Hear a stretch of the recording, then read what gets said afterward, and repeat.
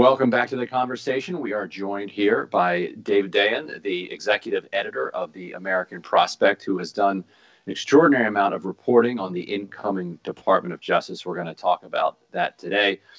In particular, let me start with something that people might have caught in the news, and that is Betsy DeVos having a kind of white knight moment from the Biden administration. You know, she was ordered by a judge to testify or give a deposition to plaintiffs in a lawsuit alleging that she had unfairly and arbitrarily screwed them around their.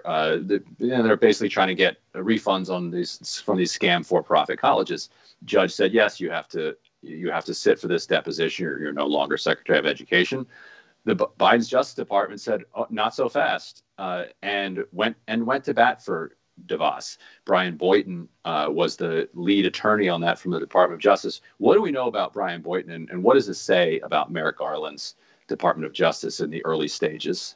Well, it's interesting. I mean, Merrick Garland is not the Attorney General yet, but the Biden team is firmly in charge of who is involved in taking over in a temporary capacity the Department of Justice.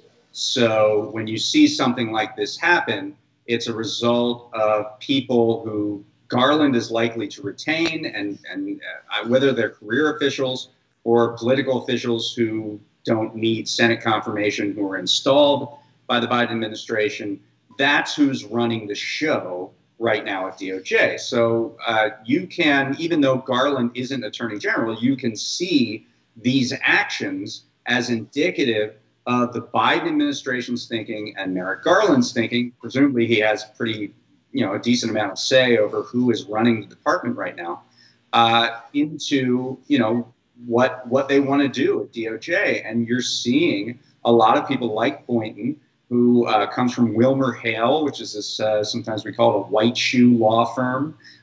This is a corporate defense firm that has a lot of corporate clients. Boynton, no different in that respect, who was put into this position and could be there for, a number of weeks, if not months. I mean, we don't know when Garland is going to get a hearing on the floor, and we certainly don't know when his deputies are. Some of them haven't even been, nominated yet. So these acting officials are going to be in charge for a while. And what they're doing with DeVos, essentially shielding her from the consequences of failing student borrowers, that's a really bad sign. And Boynton himself, as I understand it, had represented for-profit schools in the past. WilmerHale certainly has, particularly University of Phoenix, and I believe the kind of umbrella group that represented a lot of the different for-profit schools across the board. Yet you saw this decision by the Biden Department of Justice to defend Betsy DeVos heralded by the kind of Washington legal establishment, almost like good for John Adams defending the British after the Boston Massacre type of thing, that this was what the Department of Justice ought to be doing, that it was being brought back to its rightful place in the political ecosystem. What did you make of that response? Yeah, I mean, the Biden team rhetorically has done a lot of that work too. I mean, at a town hall the other day, talking about whether or not to prosecute Trump for the Capitol riot. And Biden says that's up to the Justice Department. We're going to get back to the Justice Department making these decisions. But, Biden is making decisions on who is going to be making those calls. If this is any indication of how they are going to look at the previous administration, I wouldn't expect anything to come out of that. And the sort of lauding from the Washington establishment is really almost a sigh of relief that anything that was done in the last 4 years is not going to face any kind of major sanction from Maine justice. Now, they might from other areas, New York Attorney General's office or elsewhere, but it's essentially, I mean, you could almost read this as sort of a warning signal or a lack of warning signal, as it were, that you're going to be okay. We're not going to force Betsy DeVos into uncomfortable situations. We're not going to force other members of the Trump administration into uncomfortable situations. So it's pretty concerning, and it's something that's not really on the radar of a lot of people because, who really obsesses over the acting, assistant attorneys general and things like that. But it's significant. Right, and it's interesting because in a lot of different places in Biden's cabinet, he has actually surprised progressives by the choices that he's made on the commissions and also the CFPB. You would have thought that, especially given what you saw this summer from Black Lives Matter and the direction that the Democratic Party has been taking in recent years around justice issues, that the DOJ wouldn't be the place that you'd have to worry about that as much. But it almost seems like in kind of trolling Republicans by going with Merrick Garland, I don't know if it was inadvertent or if it was a feature of the choice, but Merrick Garland is this creature of the Washington legal establishment. He's one of the most well-respected members of that establishment, which, so what he ended up doing is bringing with him all of these people who were his interns and his deputies in the 1980s and 1990s. And those kinds of people have spent the intervening 2 decades cycling in and out of the Justice Department and these white shoe law firms doing corporate work. And so, he knows them as these, bushy-tailed, brilliant Ivy Leaguers who were 28 when they were working for him. They spent the last 20, 30 years getting extremely rich on the backs of working people across the country doing legal work for corporations. Are you seeing any pushback on this, or do you think that Merrick Garland is just going to be able to kind of call the shots because he's been so lionized across the spectrum of the Democratic Party? I don't think you're seeing a lot of scrutiny on this stuff right now. There's Garland isn't in place, and maybe there's an expectation that he's not driving this process just yet, even though he probably is. I'll give you an example of someone that we both have written about, which is Susan Davies. So she was a deputy to Garland when he served in the Justice Department back in the 1990s. And in those intervening years, as you said, she went to a big-time law firm and worked for Facebook, among other organizations, including pharmaceutical companies. But she was seen as a leading choice to be the Assistant Attorney General for Antitrust. And of course, there's a major Facebook lawsuit going on right now at the Justice Department. And this would be bringing in someone who would have to immediately recuse themselves from that lawsuit because they had in the past worked for that company. What we know now is that, and we know we have a pretty good sense that Garland was pushing for Davies to become Assistant Attorney General for Antitrust. We do know that her bio on her corporate law page and her email have started to bounce back. So it seems like she's already there in some capacity at Justice, just hasn't been named yet. But may or may not be the Assistant Attorney General. So that's an example of someone in this position. I think that initially, when the justice picks were put out, there were a couple good names running the Civil Rights Division, for example. People like Kristen Clark from the Lawyers Committee, and I believe Vanita Gupta was also named. So there was sort of some hopefulness around at least those kinds of issues involving racial justice, that there would be a sea change at DOJ. But on the corporate law side, right, on the criminal white-collar law side, it could be business as usual. And I think that's something that really progressives need to speak out about. Right. And Susan Davies, our reporting suggested that she was going to be a deputy of his either way, whether or not she gets the AAG position for antitrust. So her leaving doesn't necessarily mean that she's getting the antitrust position, but she still might. And so real quickly, last question, what's your read at this point on who's going to end up in charge of the antitrust division and also at the FTC, which has kind of dual oversight there? I think it's pretty up in the air. I mean, Davies certainly is a top candidate. We saw Renata Hess, who had worked for Google, also as a top candidate. She then sort of dropped out. There's a guy named Jonathan Cantor, who's more of a progressive reformer on these issues, who might get that job. But it's kind of under question. And antitrust reformers have done a pretty good job of being in that fight and trying to model who is going to get that position. Other ones might not be as other parts of the Justice Department might not have as much scrutiny, and therefore you get what you get. All right. Dave Dayen, thanks so much for joining us on the conversation. Thank you. Welcome back to the conversation. I'm joined here by Hassan El-Tayyab, who is the lead Mideast lobbyist for the Friends Committee on National Legislation. Hassan, welcome to the conversation. Hey, thanks so much for having me, Ryan. So let me start by getting your reaction to President Joe Biden's first kind of foreign policy declaration that he was going to end, quote unquote, support for offensive operations in the war in Yemen. What's the reaction been to that, and what did you take from that announcement?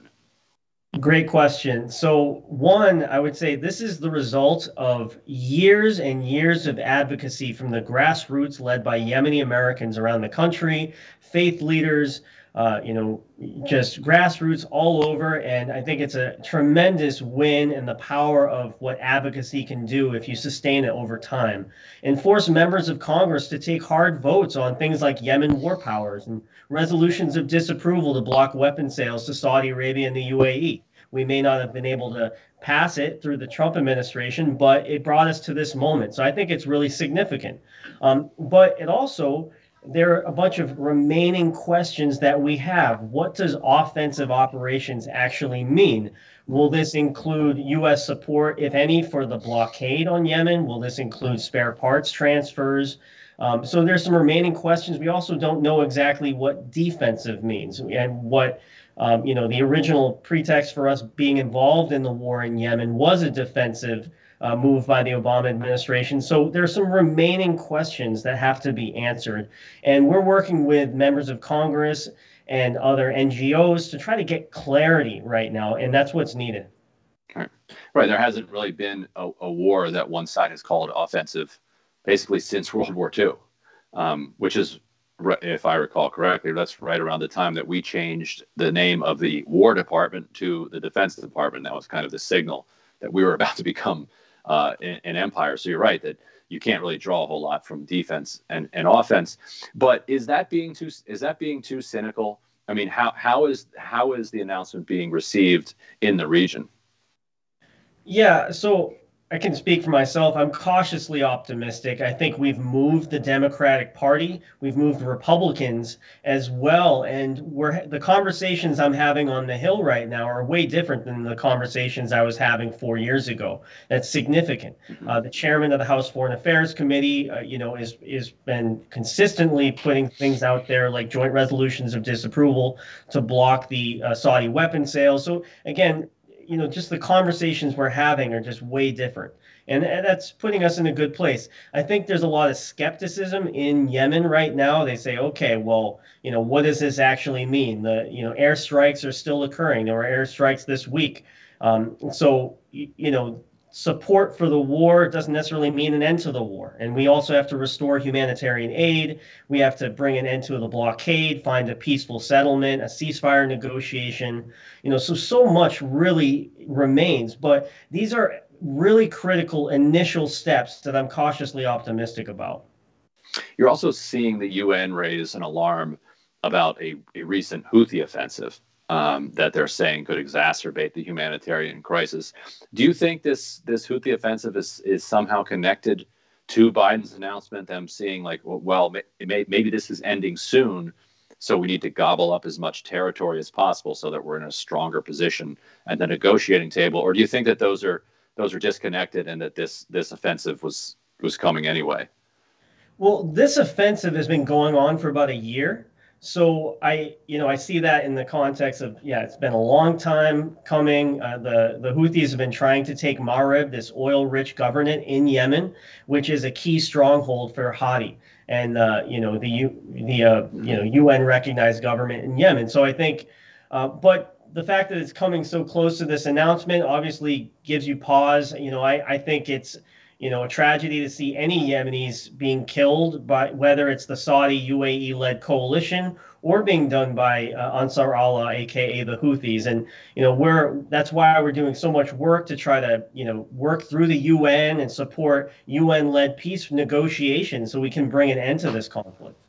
How does that happen? Like what are the next steps that are going to potentially actually bring this to an end? Yeah, a really important question.